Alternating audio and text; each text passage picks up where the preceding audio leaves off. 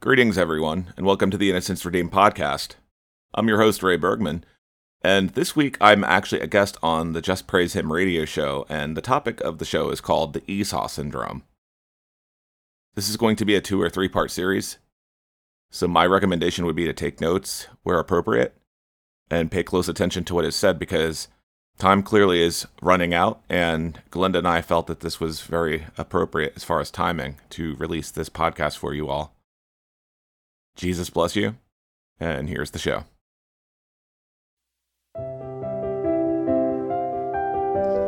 Thank you so much for joining me today on Just Praise Him Radio. I'm your host, Glenda Lomax, and my job is to inspire you to a closer walk with Christ. Now here's the show.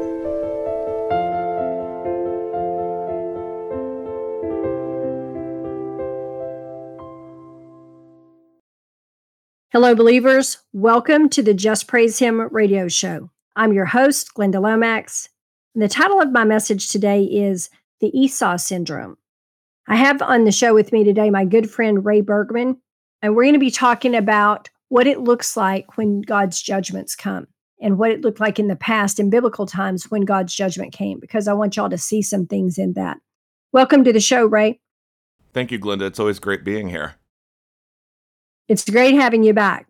By the way, during the course of the podcast, we got some prophetic messages for some of you listeners, and we'll be reading those. And we may get more even as we're doing the podcast. A lot of times God will speak to us even as we're doing the podcast. And these words may be for one person, but they're often for more than one person. So if you hear a word and it sounds like God is speaking to you, then that word is for you, and it's a good thing to take it to heart. Okay, so the purpose of this show and what I want y'all to get from this is I want to show you that God does not change. Whenever he hands down judgment on a nation that has turned wicked and that has turned away from his ways, he does it in very specific ways. And he will judge all nations in this time by the same rules. His word is absolute. The rules are the same for everybody. Y'all have heard me say that a lot of times. And just as he did not spare Israel from his judgments, he will not spare any other nation, which means he will not spare America. So first, I want to talk briefly about what I call the Esau Syndrome. We see a lot of the Esau Syndrome around us right now, and there was a lot of Esau Syndrome in different times in the past, too. In Noah's time, there was, and in Lot's time, there was, and at some other times as well, I'm sure. So let's talk about what this is. We all know that Esau and Jacob were the sons of Isaac, which means they were Abraham's grandsons. Jacob was a godly man, but Esau was more worldly, according to what we're shown in the scripture. Esau, like a lot of people around us, was only concerned for that day, like right now. When he came in from hunting, he was really hungry and he was tired, and he traded his double portion firstborn birthright, which was a very big deal, to Jacob for a bowl of Texas chili, y'all. Esau was not concerned about giving away God's blessings. Do we see people giving away God's blessings today? I think that we do. Y'all can leave a comment if you agree or if you see it another way. How could we give away God's blessings? Why would we ever do that? And what are some ways that people might be giving away God's blessings? Okay, if you're locked down on your wallet and refusing to tithe and offer, then you're giving away blessings of ease and more than enough, no matter what is going on in the world, because I will tell you from experience, and I'm only going to mention this briefly because we're not going to get into tithing like this today, but when you become a tither and you tithe and offer all the time on all your increase, your life becomes easier because God helps you with the things that you were struggling with before, and he makes sure that you have enough, and then you begin to have more than enough. And then you just, you settle into a life of not having to be afraid all the time that you can't pay the light bill. That's what I'm saying, because God starts helping you and he sends you blessings and he sends people to bless you, and he, gets you raises at your job and whatever.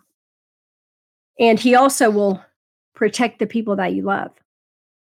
Y'all have heard me tell this story before on the show, but I'll tell it again briefly. There was a story I heard a long time ago on one of John Hagee's teaching tapes where he was talking about tithing, and he said that one night when his daughter was very young, they were at a movie theater somewhere. And I think they had come, the wife and the daughter had come out of the restroom or something like that. And he was standing there waiting for them or something like that. And all of a sudden they looked up and they couldn't find the daughter, and she was real little.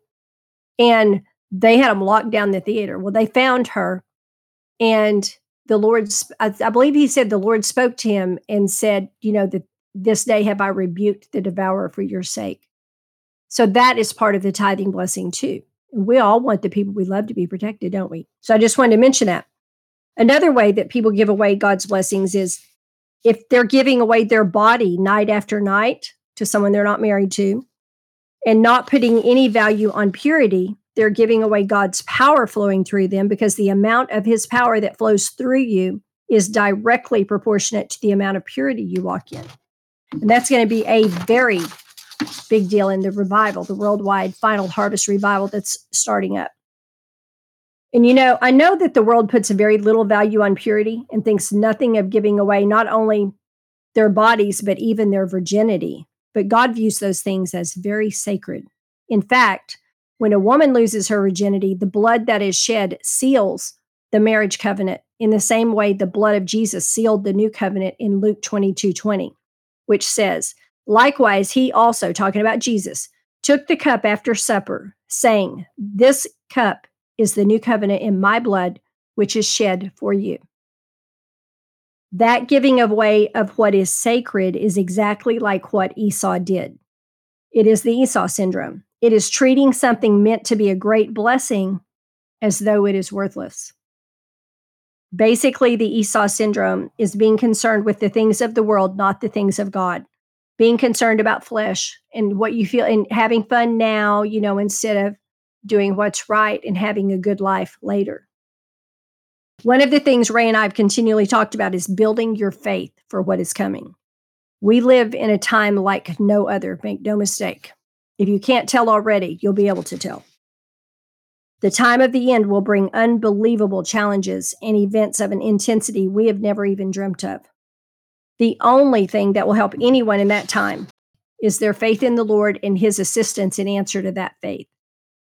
We were talking about that recently and comparing how, it takes a lot of faith to tithe, especially in times when you don't have a lot. And when I talk about tithing, I want y'all to understand something. I'm not talking about this to get you to tithe to me or to Ray. I'm talking about it because tithing is a faith issue. It is not a money issue. People think it's a money issue. It's not. It is a faith issue.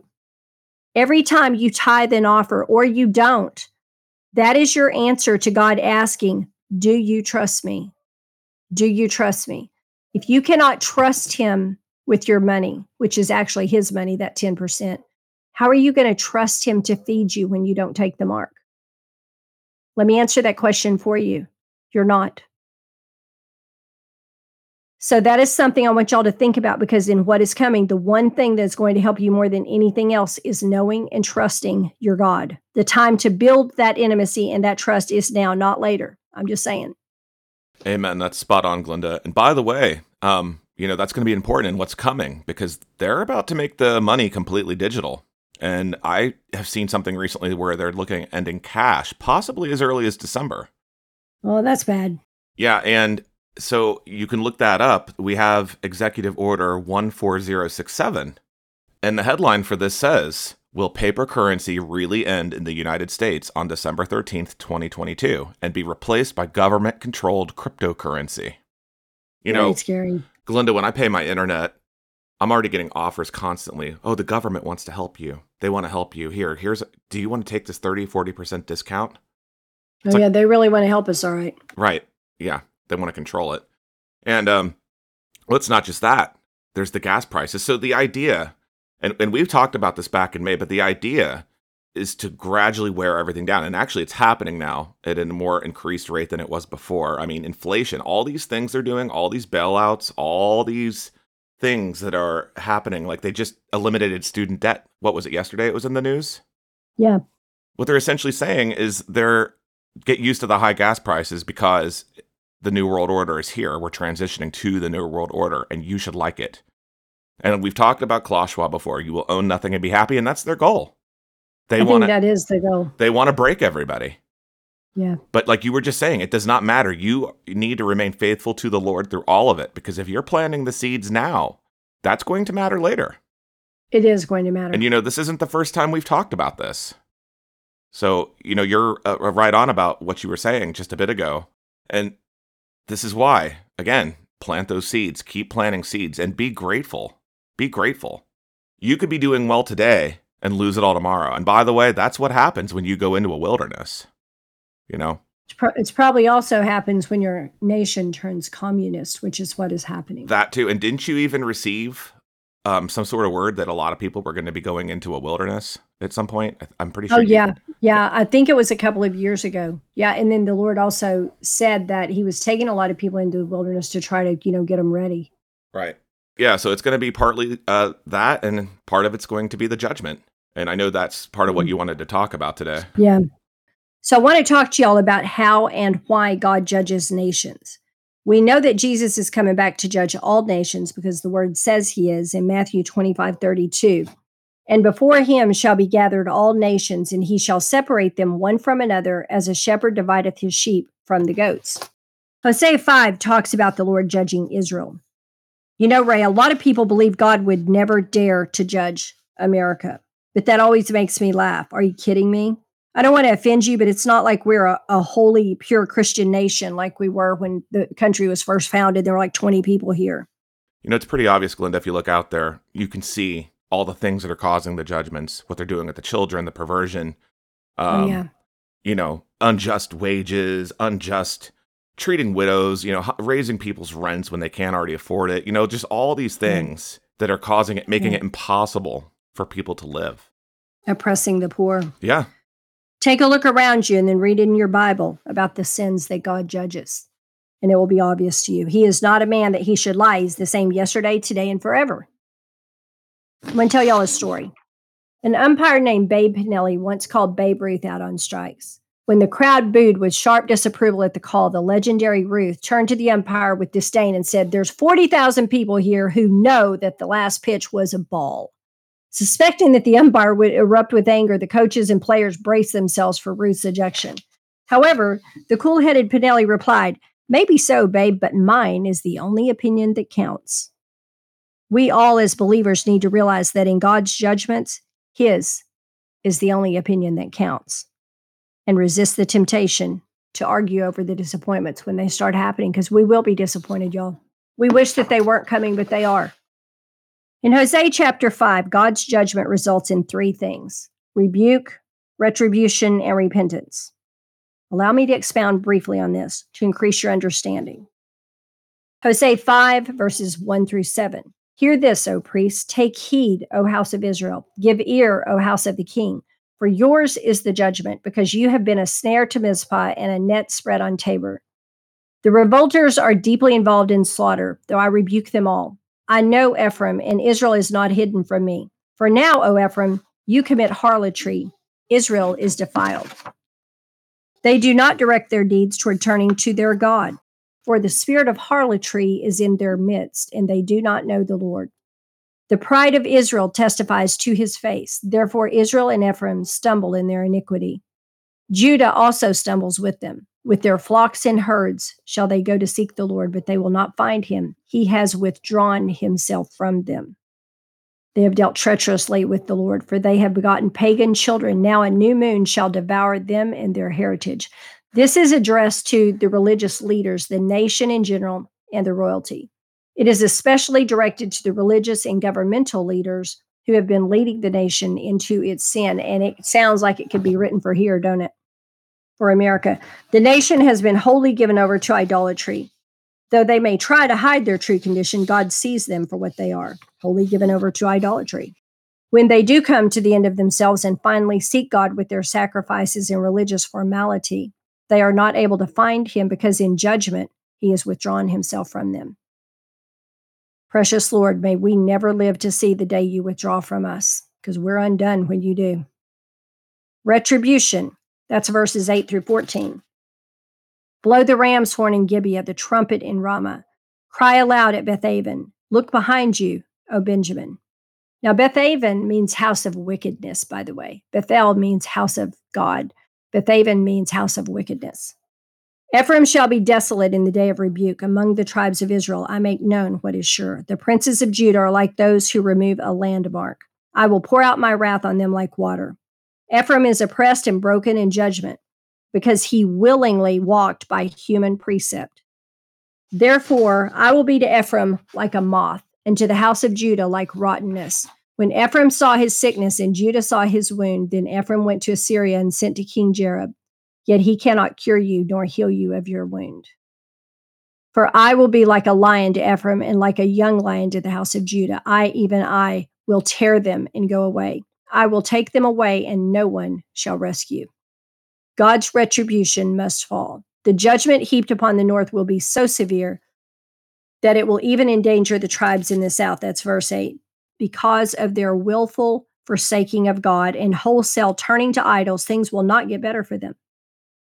When both the northern and southern kingdoms saw their sad condition, they realized they needed help, but went to the wrong source to get it.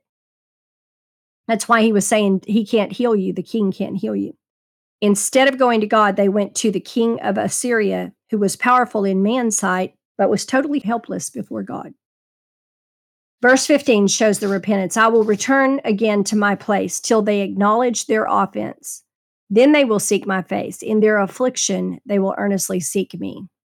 Now, I want y'all to think about this because this is something that he showed me long ago. In their affliction, they will earnestly seek me. That's what he does with the wilderness too. He allows you to become afflicted to cause you to truly seek him instead of just, maybe you read your verse of the day and go on about your day.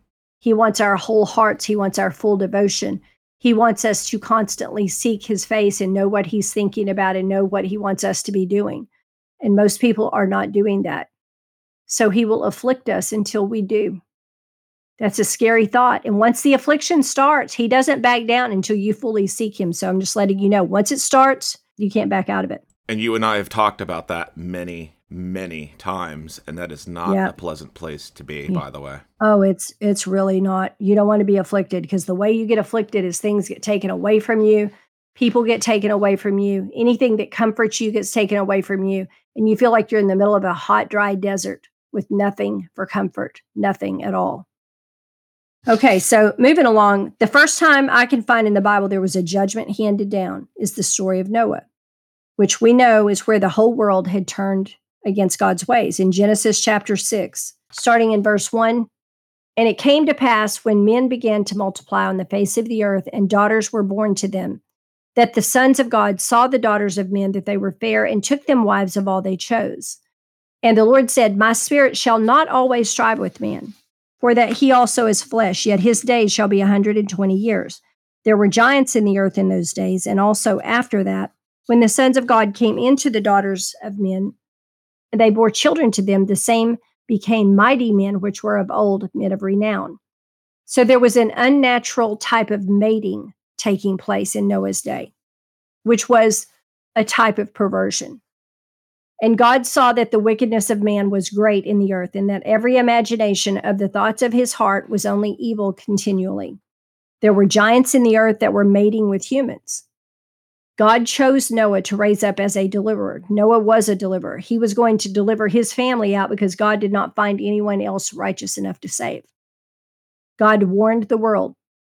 We know this because Noah, it is said in 2 Peter 2:5, and spared not the old world, but saved Noah, the eighth person, a preacher of righteousness, bringing in the flood upon the world of the ungodly. Noah was a preacher of righteousness. It took him 100 years to build the ark. Nobody is going to convince me he was not warning everybody he knew while he was hammering those nails, okay? When they were saying, hey, Noah, what are you doing? He was building a boat. I don't think anybody had a boat at that point. I don't know. Because I don't think it had it rained at that point, Ray? Because I don't remember. No, at least not in biblical terms, it didn't. Okay. And because when you are a preacher, you got to preach. You can't help it. So here are 3 things that I continually find over and over as I read the stories in the Bible of different nations that were judged. I find number 1, the people were warned. I find number 2, that God saved a remnant of the people, the righteous ones. He don't save the wicked ones. In this case, Noah and his family. And I find number 3, that God raised up a deliverer. to affect it all. And by the way, somebody said on the internet, I don't remember where I saw this, but they said somebody had predicted or prophesied a tsunami was going to destroy the East Coast. And somebody posted or said, oh, that can't happen because God made that promise. No, God did not promise that he was not going to destroy the East Coast ever again. He said he was not going to destroy the world again by water. Okay? Minnie, I want to interject there for just a moment. Hold your thought, Glenda, because, I have seen a lot of individuals who have had dreams about that. And they have seen something coming in that hits the ocean, or it's caused by an earthquake. Perry Stone, just a few days, did a whole thing. He had talked about a tsunami hitting Seattle. He said it's Seattle facing judgment. I don't know if you saw that. No, I didn't see the one on Seattle. I did see, he's been seeing the one hitting the East Coast for a few years now, I think. And Perry doesn't say it unless he's sure that he's sure that he's sure that he's sure. He's like his dad was on that. Yep. Well, we've talked about the warning shot also many times, Glenda. And I know that we weren't going to talk about that today. Maybe we can get into that in part 2, but that could be tied to the warning shot, because that would be an event. If you think about it, that would affect the entire world. It would affect commerce. It would affect shipping. It would affect travel. The warning shot judgment that's going to come before the first major judgment comes is going to be something that affects everyone worldwide. An asteroid or something landing in one of the big oceans and causing tsunamis on both sides could do that. It could do that. If something caused, because the tsunamis would go out in more than one direction, probably if something like that hit. I mean, it seems like it would. I think it'll be a celestial event of some sort or something to do with celestial. Okay, so the second story I found of judgment on a nation was in Exodus. It was the story of Moses in Egypt. God raised up a deliverer, Moses. And the angel of the Lord appeared to him in a flame of fire out of the midst of a bush. And he looked, and behold, the bush burned with fire, and the bush was not consumed. That's Exodus 3, verse 2. Okay, the warnings. Moses said, let my people go. He was telling Pharaoh, God said, let my people go. Let my people go that they may worship me in the wilderness. And Pharaoh would always be very prideful. Why should I listen to your God? And then in Exodus 5:2, and Pharaoh said, who is the Lord that I should obey his voice to let Israel go? I know not the Lord, neither will I let Israel go. Yeah, he really did not know the Lord for sure. That much was obvious because he would have had fear if he'd known him. Moses continued to warn. Pharaoh continued to be prideful and resist. And by the time it was all done, Egypt was in bad shape, y'all. The locusts had come, the hail had fallen, destroyed all of their crops. There was death of every firstborn male, including Pharaoh's. And on top of that, when the Red Sea parted, all of Pharaoh's army was killed in the Red Sea. Plus, they lost all that silver and jewelry that they had loaned to the Hebrews when they went, to worship. So, that was bad. Another thing that I found in studying the judgments of the nations is that God continually made covenants with the righteous. With Noah, we find that covenant in Genesis chapter 9, verse 13. I do set my bow in the cloud, and it shall be for a token of a covenant between me and the earth.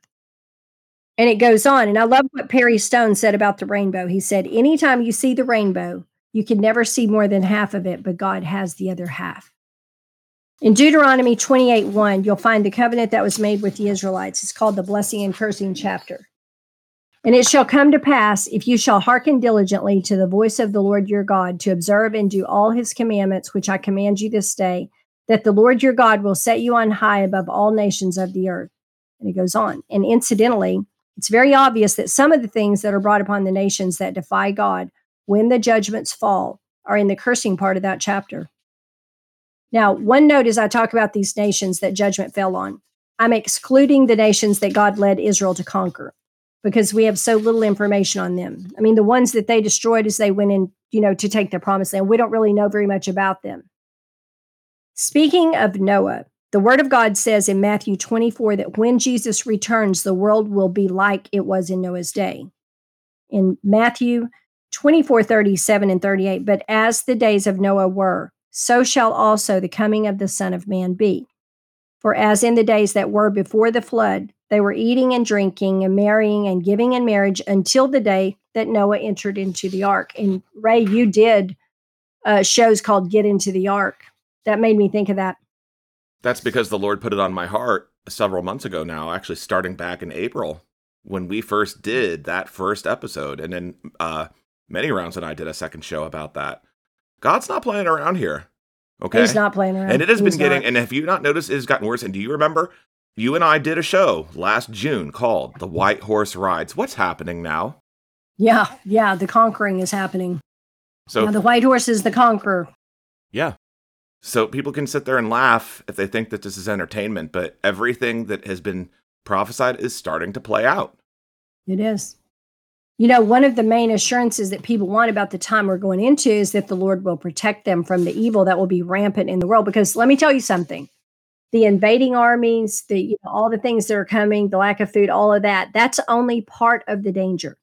Whenever a country collapses, there is great lawlessness. And when lawlessness comes, the people who are wicked and evil go around doing whatever they want to do to everyone else. So I'm just telling you. And that's already happening, by the way, in certain places. Oh, that's horrible. But everybody wants assurances about, is God going to protect me? Is he, and what about ungodly leaders and from the coming destruction? Ungodly leaders are one of his judgments. Putting wicked leaders in place is one of the judgments that God brings when a nation turns from him. So God is going to protect his own like he did in every one of those judgments. But let's consider something. In Noah's time, as soon as the Lord God had his people protected in the ark, the judgment on the world let loose.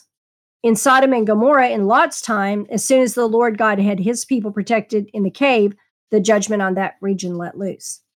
So that's two witnesses. And by two witnesses, the thing is established.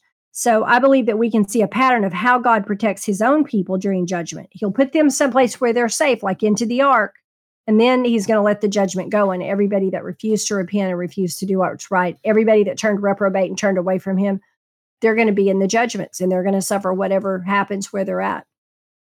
That's when he said, come in off the worldly playground and get into the ark. Yeah, exactly. So, but all those other people, those who are drinking and partying, just doing whatever they wanted in Noah's time and in Lot's time, they perished. That was the end of the party for them. This should tell you something if you're paying attention and not buying the lies of the enemy. And the enemy is going to tell you, everything's fine. There's plenty of time.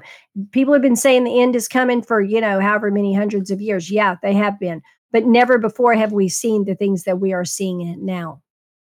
Never before was the technology in place. The technology was not here. No. So God has always drawn a very clear line between those who live for him and walk in his ways and those who do not. Those who care nothing for the things of God, like Esau. So let me tell you this. Do not think that you can run with the devil now and shack up with your significant other and commit a fornication or adultery every night and go around lying and cheating on your time at work, cheating on your taxes, breaking the commandments, and putting up ungodly posts and jokes and memes on your pages that glorify sin and glorify Satan and live carelessly and act like the devil and then have God protect you in what's coming. Don't think it. He won't do it. And the proof is all over the scripture. Everywhere you look, he's very consistent in this. Very consistent. He will protect his own who are acting like his own. You cannot call yourself a Christian and act like the devil and think God's going to protect you through this. He's not going to do it. I'm trying to tell you now because when that time comes, it's going to be too late. Okay? You're going to be taken in the judgments and turned into hell. And there is no exit door down there, and he is not going to save you out of there if you were living for the devil. You can serve your flesh or you can serve your God. But if you serve your flesh, it is your God. No elections come in to save you either. No political savior is going to help you. I wish they could, but they can't. I see some of you listening saying, yes, God will protect me. Let me set this straight for you. I don't want you to have false expectations. And at the last minute, what you think is coming does not happen, because I have seen again and again and again in the spirit the falling away that is coming. In this time, this has been planned by the enemy, okay? When this all starts happening and the judgments start falling and God does not protect you and you think he was going to protect you, what I have seen again and again is people just abandoning their faith, because Satan will say, see, a loving God would never do that. He would never do that. And so then they defect over to the dark side and they trade their soul. They give up their soul because what they wanted to happen did not happen. So let me share with you how I know that God will not protect you in that time, when he is going to protect some people. And please understand, I am not trying to scare you. I'm trying to warn you while there is still time. If I see you about to step out into the street in front of a speeding car, should I just watch you do that and not warn you when there's still enough time to avert tragedy? I'm trying to warn you. What you do with the warning is up to you. Proverbs 1:23. Turn you at my reproof. Behold, I will pour out my spirit unto you. I will make known my words unto you. This verse was given in a message in tongues when my husband and I visited my aunt and uncle's church in Farmersville, Texas, when I was 18 years old. A message in tongues was given from the Lord. The interpretation was this verse, and though I did not know anything about messages in tongues back then, I knew it was for me, and I never forgot it. And always tried to do it, to turn when he reproved me. To turn at God's reproof means when he shows you you are in sin, stop sinning and turn back to him. Repent and he will help you give up that sin. Proverbs 1:24, because I have called and ye refused. I have stretched out my hand and no man regarded. This means the Lord is calling out to you, but you are refusing his help. Who would refuse his help? Someone who loves their sin too much to give it up. Someone who prefers the pleasure of their sin to the holiness of God, to living right, to doing right. You know, a lot of people say things like, oh, I could never live without that. I could never give up doing this drug or having sex or whatever. That is your choice, okay? Just understand that if you keep making that choice now, your choices will be taken away then, and you will be reminded, I told you this. Y'all, I'm trying to help you. I don't want to see any of us suffer. I pray every day I won't miss something in my own life and end up suffering in that time. But you have to understand all sin is idolatry. It is preferring something else over God, and you are not going to spend your days and your nights worshiping another God and then have the one true God, the only real God, show you mercy then. If you want mercy then, do what is right now. Please understand me on this. I'm trying to save you a lot of misery. There won't be any comfort at all here in this time. And the people who refuse to be corrected now, who refuse to give up their sin, those who keep believing Satan's lies that, oh, there's plenty of time, everything's fine. You don't have to give up that sin yet. You need to think about this. Okay, this is a word for somebody. There's somebody listening to this right now. You are living this way. I think you're a male, but the Lord is showing me this applies to more than one listener. You have believed Satan's lies that there's plenty of time. And in fact, you're kind of laughing at this podcast. I'm actually surprised you're listening to it at all. But maybe it's just something to laugh about later when you're having drinks with the guys. You believe you don't even have to think about giving up your fornication and your bisexual fantasies and your drinking and your locker room jokes. The Lord is showing me that no, you don't have to.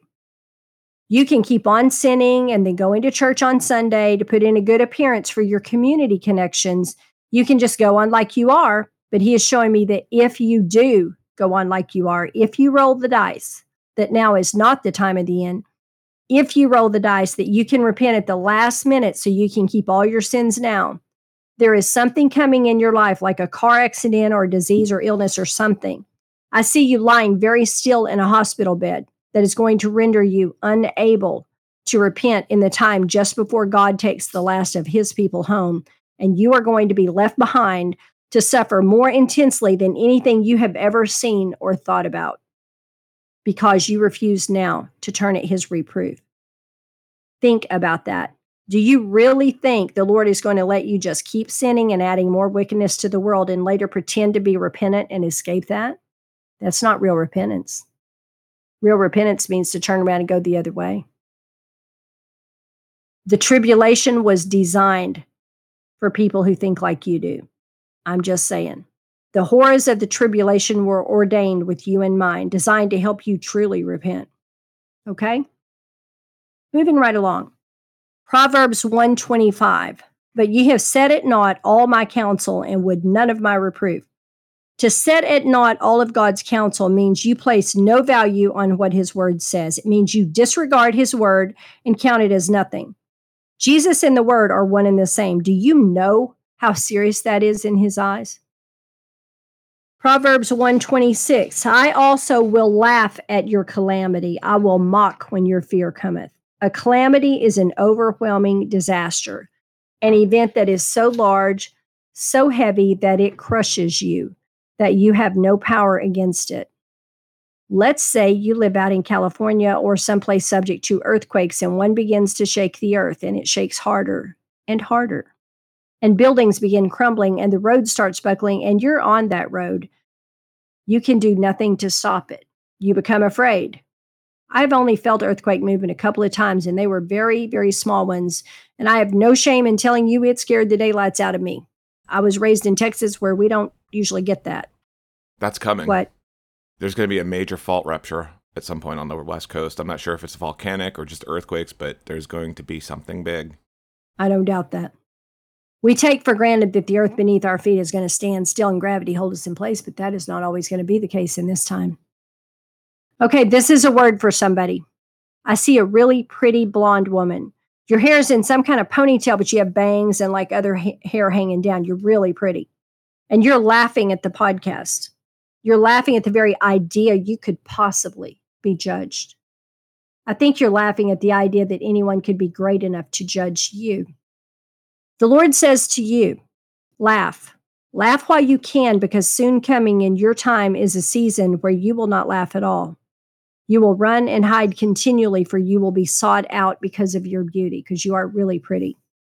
And I see that all those who chase you mean to take what they want from you, and there is no one to protect you. The beauty I, the Lord, blessed you with, the beauty you have been so prideful about all these years, will become a curse to you because you have laughed at my words this day. Y'all, could I just say God is not playing here? He is not playing around. Proverbs 127, when your fear cometh as desolation, and your destruction cometh as a whirlwind, when distress and anguish cometh upon you. Proverbs 128, then shall they call upon me, but I will not answer. They shall seek me, but they shall not find me. 129, for that they hated knowledge and did not choose the fear of the Lord. 130, they would none of my counsel. They despised all my reproof. This is a word for somebody. There's a man listening, and the Lord says, the verse I just read describes you. You have truly despised all his reproof. You have no intention whatsoever of giving up any of your sin. You laugh that the Lord's word would even suggest you give up anything that you want to do. Proverbs 131, sir, foretells your future. Therefore shall they eat of the fruit of their own way and be filled with their own devices.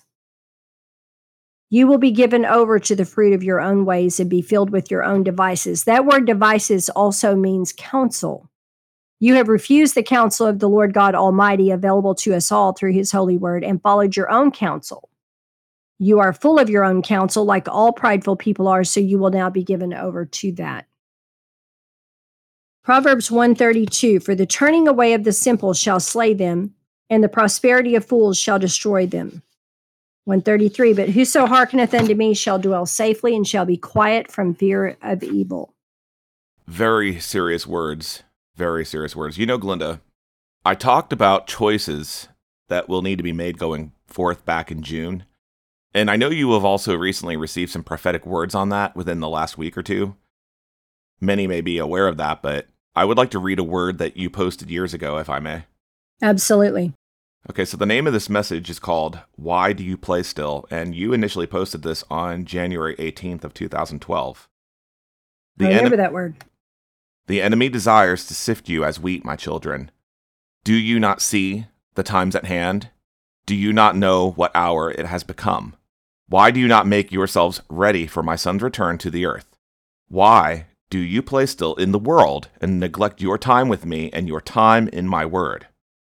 All my children who neglect these things shall suffer terrible consequences in the times to come. You do not realize all that is about to happen, my little ones, and I cannot reveal all to you, but heed my warning. Do not neglect your time with me, nor your time in my holy word, for then you shall truly be unprepared for all that is about to transpire on the earth. And you know, Glinda, I went over that earlier when I was talking about what's going to happen just with the financial markets. That's not including the other judgments coming. That is so true. But the verses that you had tied to this, starting on Psalm 119, verse 105, thy word is a lamp unto my feet and a light unto my path. It guides you in the right direction, in other words. That's my favorite verse in the entire Bible. 2 Timothy 3, verses 16 through 17. All scripture is given by inspiration of God and is profitable for doctrine, for reproof, for correction, for instruction in righteousness, that the man of God may be perfect, thoroughly furnished unto all good works. Matthew 4:4. But he answered and said, It is written, Man shall not live by bread alone, but by every word that proceedeth out of the mouth of God.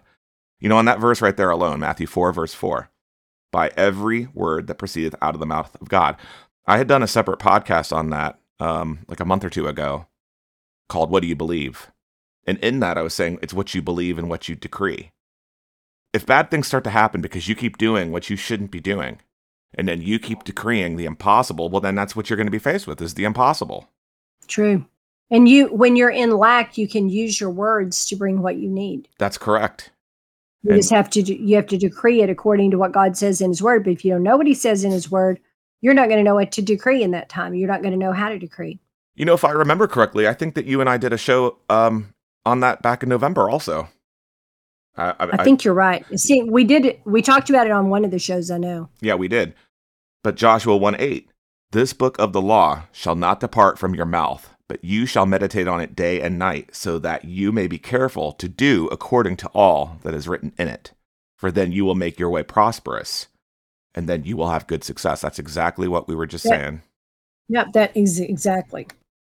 And you know, Glenda, I've talked many times and even commented on these words before and have asked, where is the body at? What are they doing? They're playing. What does everybody think that I was trying to say when I said, get off the playground? The Lord's saying, get off the playground. He wants his people to come to him. Get off the playground. I like that.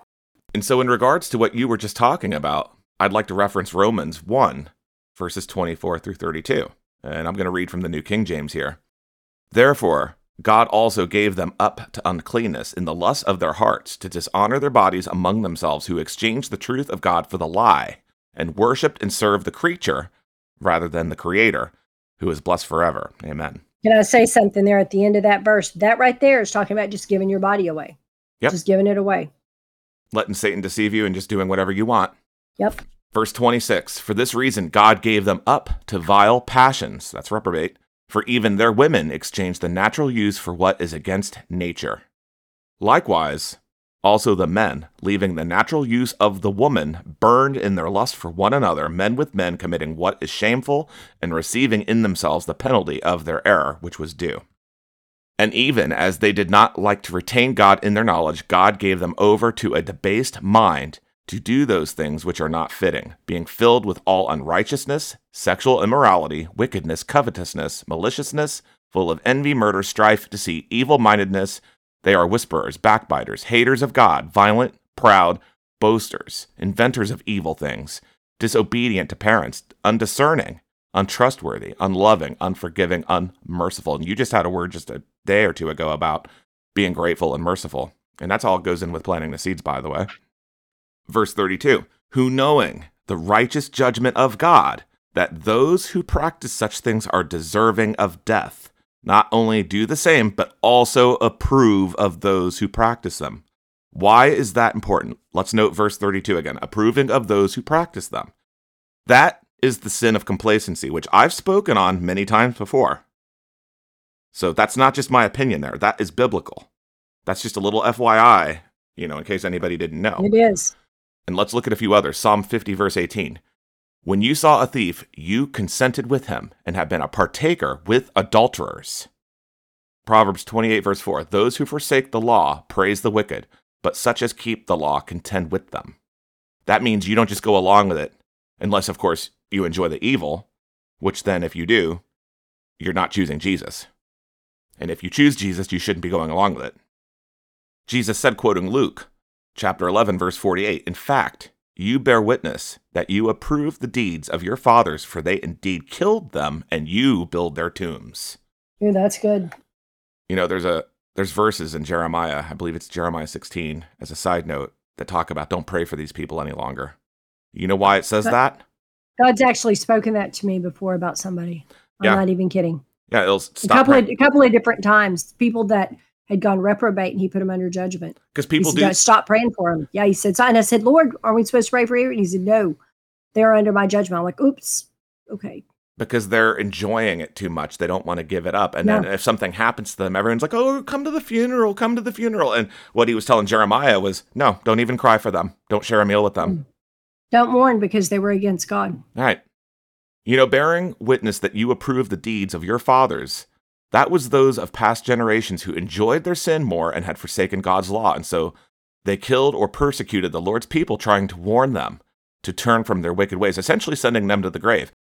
You read all about that in the Old Testament when it comes to the prophets. You can mock and scoff the prophets all day long trying to warn, but it does not change nor chain down the word of God and what it says about taking part in or associating with those who engage in such unrighteousness.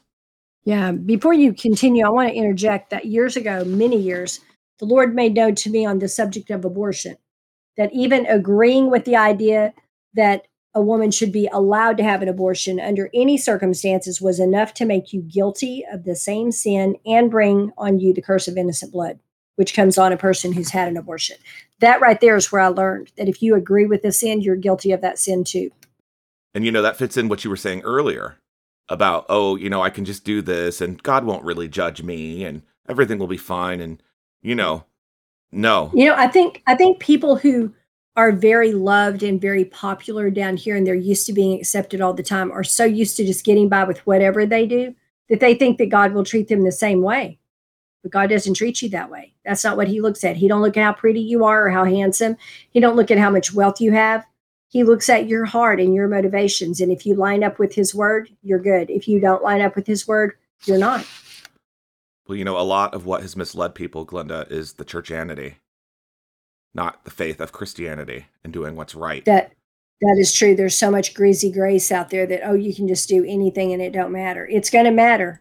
I'm telling you, it's going to matter. It's going to matter whether you're left behind to suffer all the horrors, and it's going to matter when you stand at judgment.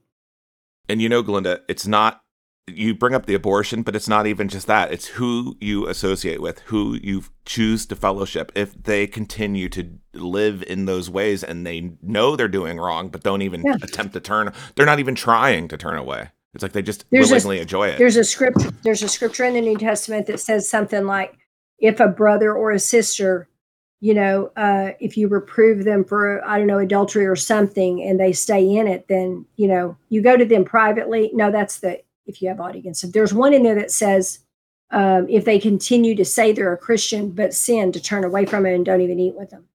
Right. But I can't remember where that is. Well, we're not to have fellowship with them. And, it's interesting you bring that up because speaking of fellowshipping with people you're not supposed to, I had a dream a number of weeks ago. And I think I told you about this when we talked on the phone when we were preparing for this podcast, but I appeared to be in a club. And I'm pretty sure it was one of those Sodom and Gomorrah type behavior like places where that kind of behavior is encouraged. And I witnessed a woman, and I knew she was a Christian. She was hanging out with one of her guy friends. And, they were just sitting there having drinks and socializing. And I had this feeling in my spirit that it was wrong, and I didn't understand at first as the dream was very short-lived, but I heard, do not associate with them. And this is a point I'd like to make as it relates to being unequally yoked and being complicit or complacent, like I was just mentioning a moment ago. Some will use the excuse that Jesus was about unification and not dividing, and he's only about love. And, folks, don't be confused. Not true. Jesus said that he did not come to bring peace, but a sword. And he's going to divide those who are truly his from those who are not. And, as believers, we're told to come away from them. Those that engage in those sins. Like Glenda was just saying about abortion, you can't say you're against it and then be, but I understand. It's murder. And you're condoning it and you're being complacent with it. And we're told not to be unequally yoked. And I talked about this back in June when I had many rounds on. I'll mention it because I brought that. I'm like, we're going to be shown to choose continuously. But the Apostle Paul told us, quoting 2 Corinthians 6, verses 14 through 15, do not be unequally yoked together with unbelievers, for what fellowship has righteousness with lawlessness, and what communion has light with darkness? And that's another thing, the lawlessness. That's starting up. Going to be a lot of people condoning that. Like, well, it's okay. They did what they had to do to survive. And it's like, no, it's not okay. Stealing is stealing. Lawlessness is lawlessness. But verse 15, and what accord has Christ with Belial? If I'm saying that right. Another word for that is the devil. Or what part has a believer with an unbeliever? In other words, what business do you have living with those who are unbelieving and doing such things that you know are wrong, that you have been taught, you've been raised on morals? You know, in terms of integrity, what is right in your heart and what you should and should not be doing. So, just saying, you got to understand what's right, what's wrong, know where you stand, know who you are choosing to serve now. Don't wait for the judgments to start falling, because by then, it's going to be too late. Notice verse 14 says, do not be unequally yoked together with unbelievers. And I have to point out, every time I ever heard that talked about, it was in the context of marriage. But that verse actually does not limit it to that. So that means we are not to be unequally yoked with unbelievers in anything, in business, in anything. We're not to be unequally yoked with them. Like, don't go into business with an unbeliever. And a true believer is not going to fellowship with those living a lifestyle inconsistent with the word. Please remember this, because many Christians unknowingly go along with this because they don't feel there's any harm. And it's all about love, but what they don't understand is they are fellowshipping with a spirit of perversion, and it's ungodly, or Amen. Murder or theft or whatever it is. We read in 1 Corinthians 5, verses 9 through 11, I wrote unto you in an epistle not to accompany with fornicators, yet not altogether with the fornicators of this world, or with the covetous, or extortioners, or with idolaters. For then must ye needs go out of the world. But now I have written unto you not to keep company. This is key. I want to actually start over. Verse 11 is key. But now I have written unto you not to keep company, if any man that is called a brother be a fornicator, or covetous, or an idolater, or a railer, a drunkard, or an extortioner. With such no one not to eat. That's what you were talking about earlier. That's the verse I believe you were looking for, Glenda. You're absolutely right. That was it. And any spirit you fellowship with has the legal right to attach to you. So I'm just saying. Yes, and for those unaware, you have done teachings on that many, many times. So, here's what you have to realize. If you truly love that person, then you should be praying for them to be delivered from the sin, not being complicit or complacent in their sin or condoning it. Because to do so, you may as well be doing it yourself. Amen. And we are supposed to judge the fruit, and that is in accordance with what Jesus said in Matthew 7:16. Ye shall know them by their fruits. Do men gather grapes of thorns or figs of thistles? Everybody's like, oh, you shouldn't judge me. You shouldn't. Yeah, I can judge your fruit. The Bible says for us to do that. That's how we know people, by their fruit. Well, if you're hanging out with rotten people and going to rotten places, I'd say it's pretty. I would say that the fruit is pretty rotten, wouldn't you? Yeah, that's a good way to put it. That's just common sense right there. But the Lord has said time and again, we'll be forced to choose between Jesus and darkness repetitively. Yes, God is love, and he loves those who have not yet chosen him. He wants them to choose him, and he will create situations that will give them a choice. And Glenda, you were mentioning the idols and how the Lord will stop answering to get his people to turn to him when you mentioned Hosea 5, verse 1 through 15 earlier. Many like to mention God being merciful and that the judgments won't come because of his mercy. But let me ask you, is it merciful to let people walk off the cliff into the pit of hell? True. The Pied Piper is going to be piping and dancing in the world until the very last day. And if God's people continue to follow him as the illusion of being safe, they will be walking right off the edge. Oh, amen. The phrase Pied Piper is a metaphor for a person who attracts a following through charisma or false promises, and the Antichrist will be just like that. Satan's greatest lie is convincing people he don't exist except in cartoons. He wants everybody to believe that nothing will happen, everything is fine, and that is a false promise and a deception that he uses to keep you in sin to the very end. Well, and this is why it's important to people to know true faith aside from churchianity, because the church has turned into a big concert, a feel-good, happy place where there's nothing wrong with that, but you have to do it in the right context. But a lot of people go because they like to hear reassurance, like, well, I can keep doing this, and they don't ever want to touch on the sins because that would make them unpopular. 2 Timothy 4, verses 3 through 4 say, for the time will come when they will not endure sound doctrine, but after their own lust shall they heap to themselves teachers having itching ears. And they shall turn away their ears from the truth, and shall be turned unto fables. Now that's the King James Version. But that sounds like the Pied Piper right there, the fables. That's because it is. And that's the King James Version, but now let's look at what the Amplified Translation says. For the time will come when people will not tolerate sound doctrine and accurate instruction, and that's challenging them with God's truth, but wanting to have their ears tickled with something pleasing. They will accumulate for themselves many teachers, one after another, chosen, they chose them, to satisfy their own desires and to support the errors they hold, and will turn their ears away from the truth and will wander off into myths and man-made fictions. Pied Piper, anyone? And that means they will accept the unacceptable. You know, that's a refusal to hear the truth of God's word, because that would mean they have to make a choice to change their ways.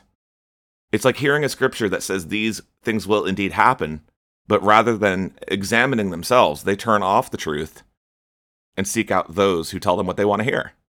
That's exactly what 2 Timothy 3 means when it says they will choose words that satisfy their own desires and to support the errors they hold. They don't believe the Lord's going to do what he says. It's simple. That's what they're believing. That's the perfect example of following the Pied Piper. So because they have turned their ears away from the truth and wander after that Pied Piper, that's the man-made myths and the fictions that tell them what they want to hear, they'll eventually be given over to it. Oh, that is so true. We were discussing earlier that God judges nations in very particular ways, and they appear consistent in Scripture. If you read the book of Jeremiah, you can read all about the judgment on Israel and how Jerusalem was destroyed. We have to remember that Jerusalem is God's favorite city in the entire world.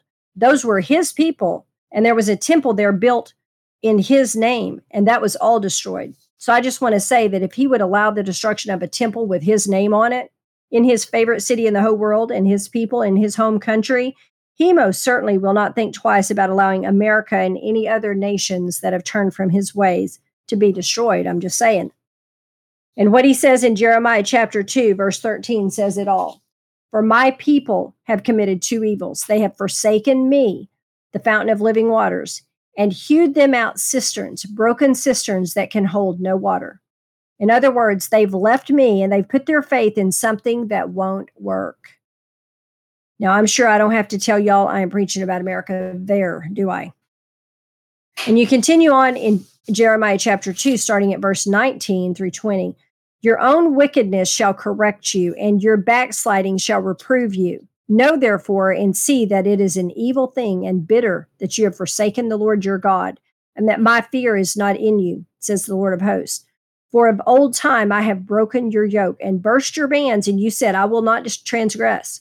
When upon every high hill and under every green tree you wander playing the harlot.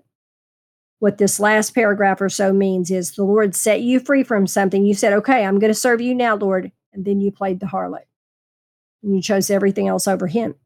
We most definitely need to search our hearts and take stock of our behaviors. We need to not only be hearers of the word of God, but also doers, or we will surely be left behind to experience the great tribulation, a real-time horror show at the mercy of the Antichrist. And let me clue you in, he don't have any mercy. Ray, I want to thank you again for all that you contributed to the Esau syndrome. And y'all will probably have one or two more episodes in this about the judgments. It's always a pleasure for the listeners when you guest on JPH Radio. Do you want to give the listeners your contact information? Sure. Well, listeners can contact me by going to my blog, which is innocenceredeemed.blog.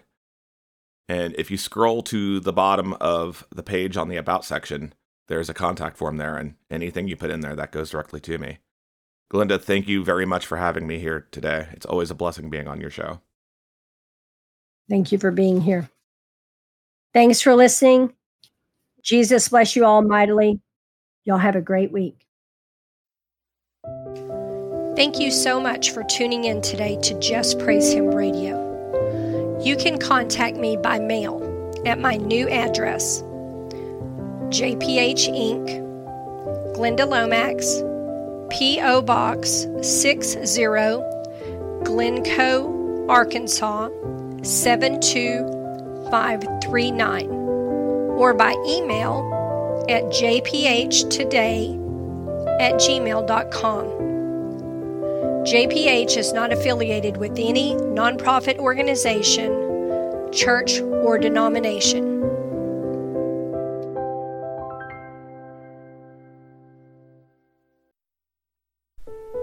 Have you heard? The 2016 and 2017 messages have been published in book form. Even those who do not profess a belief in God can see something is amiss in the world around us. What is coming for our world in these last days? What does the Lord want us doing while we're waiting for His glorious reappearance? Time of Reckoning and Soon It Will Be Night each contain approximately 200 prophetic messages and visions from the throne room of God telling what is coming to America and the world in these end times. The Lord has always warned nations when they were headed for destruction. He has always warned His own people. Are we also being warned? Get your copy of Time of Reckoning and Soon It Will Be Night, available now on Amazon.com.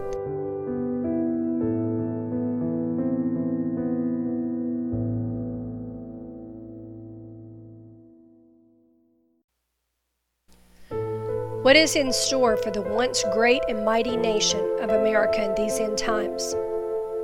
What is the living God saying to the people of America now? What could possibly be in store for a nation that once trusted in God, but has changed its path from following in the living God's ways to now removing Him from everything and walking the other way? In the book No Longer Mine, you will find all the messages to America collected in one place in chronological order. No Longer Mine, Messages to an Unrepentant Nation, is now available in print at wingsof-prophecy.com in the bookstore tab. Get your copy of No Longer Mine today.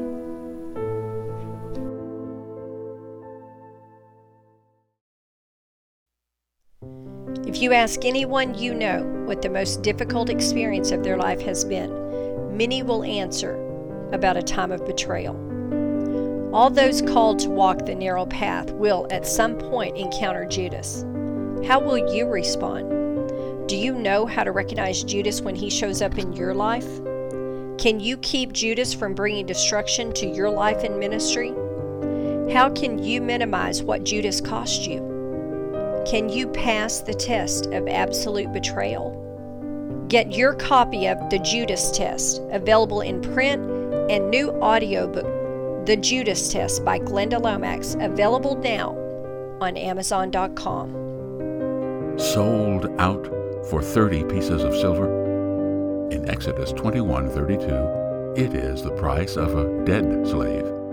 In Leviticus 27:2-7, it is the price of a live one. Jesus was sold for the price of a bondservant. Precious Jesus, the Son of God, the Prince of Peace, the King of Kings. Why did Judas sell his friend out so cheap?